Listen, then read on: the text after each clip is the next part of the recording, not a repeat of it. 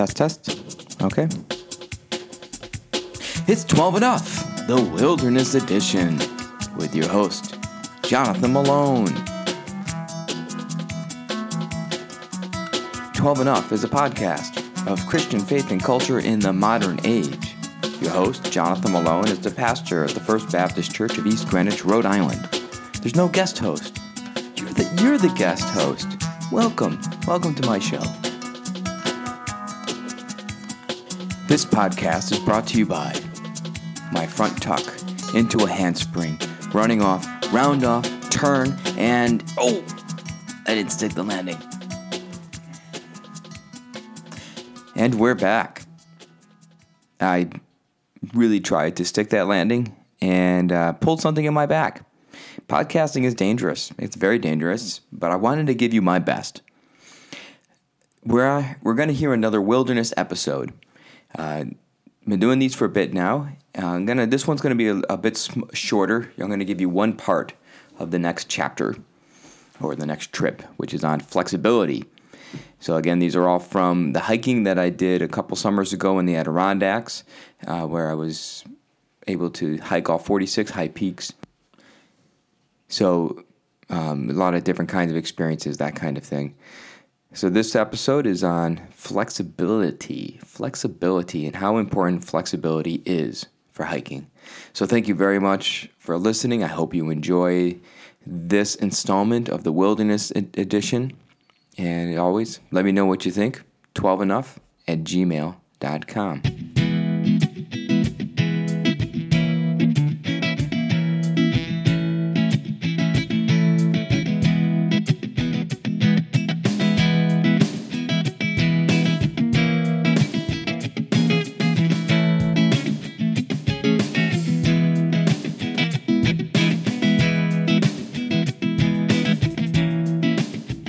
Trip 4, flexibility. Obviously, one should have some basic physical flexibility when hiking. You don't have to be a contortionist, but you should be able to take big steps, crawl on the ground, and successfully land at least one backflip from a standing position, just in case. There are big rocks to climb up and down, fallen trees to crawl over and under, river rocks to jump to, praying that you don't fall in, and bears to run away from. The trails in the Adirondacks are rigorous and rugged and demands one to be able to twist and turn with each step. Your body needs to be appropriately flexible at a basic physical level. Yet this is not the flexibility that challenged me on this journey. More than physical flexibility is the flexibility of the mind and intent that is required when plans change, when things happen, when the image that I have of what the whole experience is supposed to look like does not meet the reality of what actually happens, when things are slow, when people get sick, when we miss the trail, when we get lost. What does one do? How does one be and stay flexible in the wilderness when plans do not come to full fruition? Day 1, going slow. I tend to be fast. I get in a groove, I find a rhythm, and I start to really move, and the tempo is in between an allegretto and a presto. Only once did some other hikers catch up with me when I was meandering down from Mount Allen, but then I pushed into high gear, and they never had the opportunity to get in front of me. Not that it's a competition or a race, but I'll be damned if I let some hikers show me up, suggesting that I am quick and nimble on my feet. But it isn't a competition. It isn't a race. I just like to be first. I tend to fly on the trail, leaping from rock to rock, avoiding roots, pushing myself to keep up the pace on the steep parts of the trail, and almost running down the other steep sections. Sometimes hiking at this speed is fun, verging on the edge of dangerous, and sometimes it is for the sake of survival, like when I'm trying to avoid something like a swarm of mosquitoes right behind me.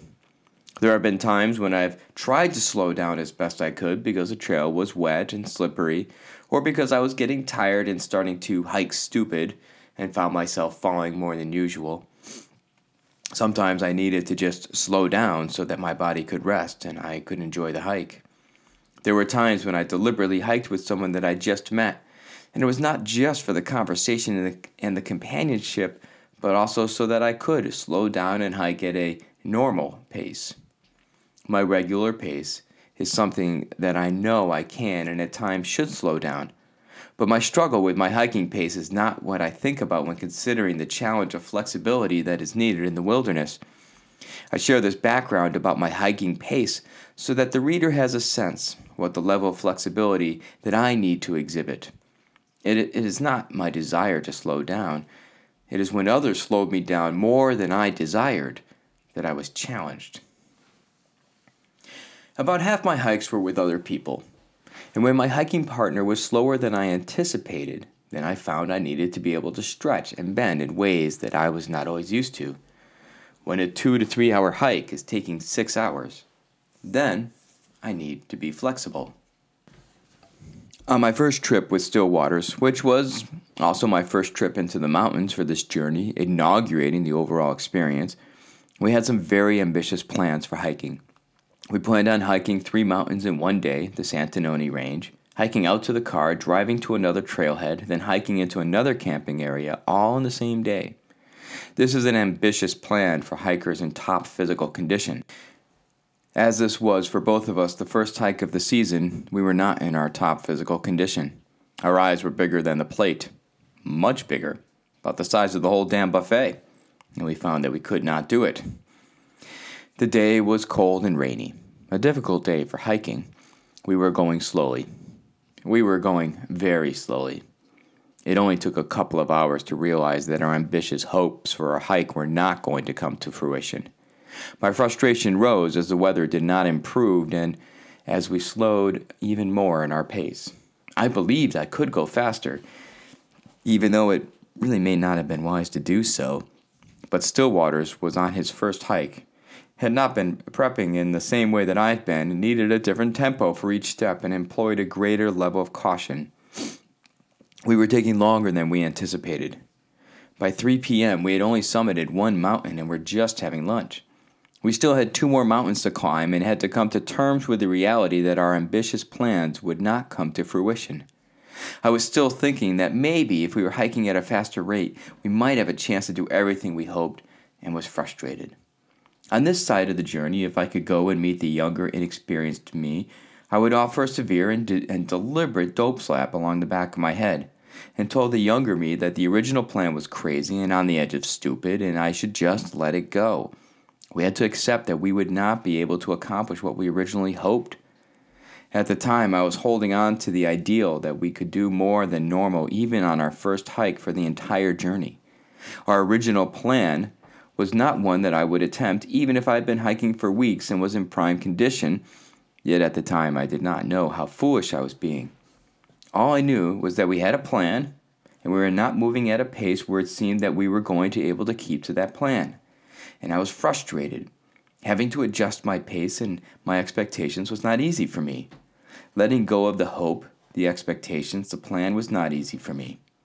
The rest of my summer had been planned. The mountains would be climbed, but only if I keep to the plan, get to the peaks that I have anticipated, and did not waver at all.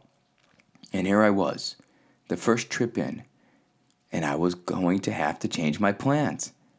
The flexibility that I had to exhibit was not only with the immediate trip, but was with my hopes and designs for the entire summer.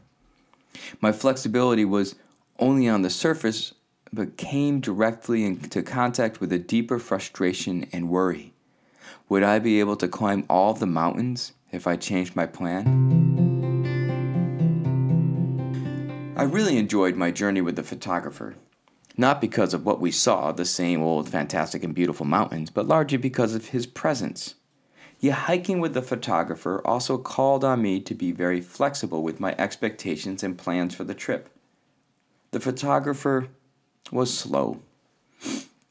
He had never been to the Adirondacks before. He did not know what to expect. The photographer had done some hiking and backpacking back in the day, and so assumed that he would be fine with this little jaunt in the wilderness and up a few mountains. The photographer was a friend from years ago, a colleague in ministry who flew all the way from Arizona to join me on this trip. I had high hopes of us making good miles each day, climbing multiple mountains and sharing wonderful vistas, all while reminiscing about the past and enjoying healthy debate about God, discussing deep and profound questions about the future, and enjoying a nip or two of whiskey at the end of each day. I will admit that I had planned on a somewhat ambitious hike, but it was one that I'd done before and believed was possible. After all, the photographer had told me that he had done some hiking before, so I thought he knew what he was in for, and all would be fine. I had planned on us hiking the first day into Livingston Point Lean-To, about 6.5 miles, and that would be our base camp. The next day, having a long but rewarding hike, climbing 3 mountains and going through the amazing and breathtaking Avalanche Pass. And then the third day, to take it easy and just climb 1 mountain. The final day, we would hike out back to the car, full of a sense of accomplishment. It should be a full and fantastic trip that we would laugh about for years to come. It was going to be a journey that we would tell our grandchildren. Songs would be written about the amazing experiences of Sabbath and the photographer. But first, we needed to get to Livingston Point, our base camp. It did not take me long to realize that I was going to have to change my plans. The hike in from the car to the lean-to was slow. It was much slower than I anticipated. It was much, much slower than I had anticipated. We left the car at 3 p.m. and had about 6.5 miles to hike. I planned on us getting to the lean-to by supper time around 6 p.m. at the latest, giving us about 3 hours to make the initial hike. Yet we were taking longer and longer, going slower and slower, and it was obvious that we were not going to make it to Livingston Point for supper. I had to start thinking about ways to help the photographer so he can quicken his pace. Whatever he did back in the day was not enough to make a difference today.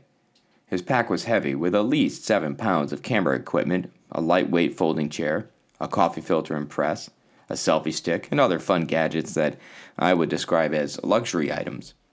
These were things that the photographer at first spoke about with a sense of joy, expressing how they would make the whole experience so much better, but by the third mile would end up cursing those things which weighed him down. I was in my third month of hiking in the wilderness, and the gear in my pack was now down to the essentials. I am not an ultralight hiker, but I am efficient. I do not have a coffee press or a chair or any camera equipment. I have a deck of playing cards, a small candle lantern, and that's it. Those are my luxury items. My first thought was for us to switch packs, to see if my lighter pack would help the photographer's pace. It only helped a little, and the hour was going late, and the pace was not quickening. I was not sure how I could help the photographer with the speed, and then decided that the best would be for me to take one pack, hike for about a mile or so, put the pack down, hike back to where the photographer was hiking, take the pack he had, and then hike with him to the place where the first pack was stashed, and then go about a mile further. Then I would put that pack down, go back to where the first pack was, hoping the photographer may have picked it up to bring it a little closer to me, and then continue leapfrogging with the packs. This is not ideal hiking. It is not the best way to encounter the wilderness, and yet it worked, even though I ended up doing the majority of the trail 3 times with full pack. This is not what one envisions when hiking, especially not what I thought about hiking with the photographer. I had such grand visions, one of drinks and heroic stories, and had to let go of those hopes. It was 9 p.m. when we finally got to the lean-to and had supper, which is a little past what I may describe as a decent time to be eating. It's not horrible, but not great. I wonder, if I did not change my tactics, the way I was hiking with the photographer, would we have gotten to the lean-to before sunrise? After this initial hike in, just to the lean-to, I knew that the plans I had for the next day were not realistic for the photographer. I had begun to rethink things. Instead of the long 12-mile, 3-mountain day, we were just going to climb 2 mountains, Iroquois and Algonquin, and take a faster, shorter route up and down the mountains. The day started off well, with good cheer and lots of fancy photos, but quickly slowed as we began the ascent. By lunchtime, we had maybe made it halfway up the mountain, and I was changing plans again. I originally hoped to have lunch on top of the mountain, but this did not seem to be within the realm of possibility with our current pace. The photographer was having a difficult time wheezing and drawing deep for breath. In order for me to keep working towards my goal of climbing all 46 mountains that summer, I needed to ascend the two mountains, Iroquois and Algonquin. Yet it did not look like that was going to be possible for the photographer, and I had to make some more changes in my plans. I decided that it might be best for the photographer to just climb one mountain, Algonquin, and I would climb the second, Iroquois, while he was on his way up or down Algonquin. I would quickly run off and climb one other mountain and then run back and catch up with the photographer. About 2 hours later, we were still going at a very slow pace, and not yet made it up to the top of the first mountain, and I felt that I needed to make another decision. In order to accomplish the big goal of the overall summer trip, I really needed to climb both Algonquin and Iroquois, but it did not see it as possible with the photographer's pace that we would arrive at the summit of either mountain. However, I really was not thrilled with the notion of running ahead and leaving the photographer struggling up the mountain. When someone has agreed to hike with me, especially someone who has not had any experience in the Adirondacks, I don't like leaving that person mid-trail. The individual agreed to hike with me because I assured him or her that I would be good with them, and I would do everything that I could to make sure all was safe and good. I also really enjoyed hiking with the photographer and wanted to spend time with him. But turtles and snails were passing us up the mountain, and I had bigger plans that I needed to keep in mind. I had to climb all 46 mountains, or I would never get the beloved 46er patch and number. I had 46 mountains to climb, or I would not have accomplished my sabbatical goal, and I would also have to live with the rest of my life with the stigma that I failed in my sabbatical and that it was all the photographer's fault. The resentment would grow, and our friendship would crumble, and angry letters would be exchanged, and we would pass the feud to our children, and we would be starting a generation-long rift and rivalry between us and our families and the churches that we would serve. And the kind of rift that would rival the Hatfields and the McCoys, the Benedictines and the Dominicans, the Baptists and themselves. This was a real conundrum that I was facing. After talking to the photographer, we decided that I would go ahead, climb out Iroquois and then Algonquin, and hopefully I would meet the photographer either on the top of Algonquin or on my way back down. The photographer assured me that he would be fine. The trail was well marked. There were multiple people passing us going up and down, and he had plenty of food and water. As much as I did not want to leave the photographer, it did feel good to start hiking at my own pace, to stretch out my legs and speed up the mountain. I did try to take my time. On the peak of Iroquois, I tried to rest and take it slow and give myself as much time enjoying the summit views as possible, with the hope that I would meet the photographer on the way up Algonquin. I wanted to enjoy the summit with the photographer, but as I went from Iroquois and then up Algonquin, I did not see him.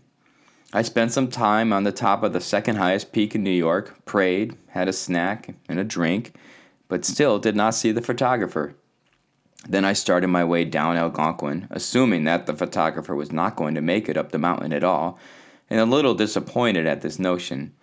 Just before I went below the tree line, I saw him, slowly making his way up the trail. He was so close to the top that I was not going to tell him that he needed to turn around. I went back up the mountain with him to celebrate with him what was an amazing achievement and to give him time to rest. I think he appreciated the view, but the photographer seemed just too exhausted to really notice. The trek down took almost as long as it took to climb the mountain. We eventually got back to the lean-to at 11:30 p.m. The next day, the photographer did no hiking at all, and I went and climbed Mount Allen. These were nowhere near my original plans, but still worked out very well. Hiking with a photographer was a good exercise in flexibility. Just as with other trips, I was carrying a lot of expectations and ideas of what the trip was going to be like and what we were going to accomplish. I had to let go of what I hoped for and wrestle with what was realistic. The struggles that the photographer faced in hiking demanded that I face reality and let go of my own designs and desires. He was carrying actual physical weight, and I was carrying a sense of what a good trip would look like. We were both carrying more than we should have been, through assumptions and personal wants and desires, and the more we strove to just make it work, to force things into what we thought would be best, the more it hurt. Being flexible in the wilderness requires creativity and compromise and listening. It requires listening to what is working and what is not working and striving to know when to stop, to step back, and make a change. When I go into the wilderness, I try to have a plan of what I hope to accomplish and prepare for that plan accordingly. It is important to have a plan for safety so that the trip will go well. Yet when things take longer or obstacles of various sorts get in the way, I get frustrated, and I am feeling the weight of my expectations putting down on my shoulders and back. It is the frustration that obstructs my flexibility and weighs me down. My frustration comes out of and feeds a stubborn desire to have everything exactly as I think it should be, and this is not safe in the wilderness. It was with people that the frustrations were the greatest, and at the same time, it was with people that I found it easiest to let go of my frustrations. With Stillwaters, we took our time, and it was in the midst of some very difficult hiking. I may have wanted to go at a faster pace, and maybe I could have gone at a faster pace, but I was not hiking alone. I needed to take into account my hiking partner, and I adjusted and compromised, and was probably safer. I learned to not make grandiose plans without a possible bailout. With the photographer, it was in being flexible that I experienced parts of the trail with a little more focus than I would have by myself. We went at a much slower pace, which meant I had the opportunity to meet more people on the trail than I may have if I was hiking solo. We were taking every opportunity possible to have good conversation.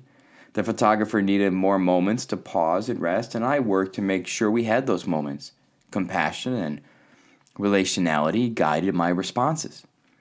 The desire to stay in connection with the person I was hiking with informed my flexibility. If I were alone, I would have pushed myself more, looked to go further, and adopted little to no sense of flexibility.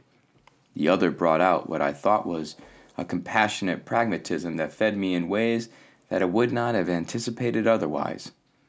I thought I was being pragmatic in changing the pace and taking more breaks. I needed to make sure my hiking partner could stay with me. It was more than pragmatic. The changing pace, the flexibility was a gift. With a slower pace, with more breaks, I had the opportunity to see things that I may not have if I was hiking alone. I was able to experience the wilderness differently than if I was alone. I will say that I get frustrated with people who are slow, but I also recognize that different people hike in different ways and that there is good in slowing down. A good that is found even in the demand to change my plans and accommodate for the pace. I was called to experience the wilderness in a different way, to take my time with the wilderness and not force the experience to meet my own desires and expectations. This was a gift that came out of being flexible. From William Sloane Coffin, Jr., read at Panther Mountain. We come to you in patience, confessing our sins, the vows we have forgotten, the opportunities we have let slip, the excuses whereby we have sought to deceive ourselves in you. Forgive us that we talk so much and are silent so seldom, that we are in such constant motion and are rarely still, that we depend so implicitly on the effectiveness of our organizations and so little on the power of your Spirit. Teach us to wait upon you, that we may renew our strength, mount up with wings as eagles, run and not be weary, walk and not faint. William Sloane Coffin, Panther Mountain.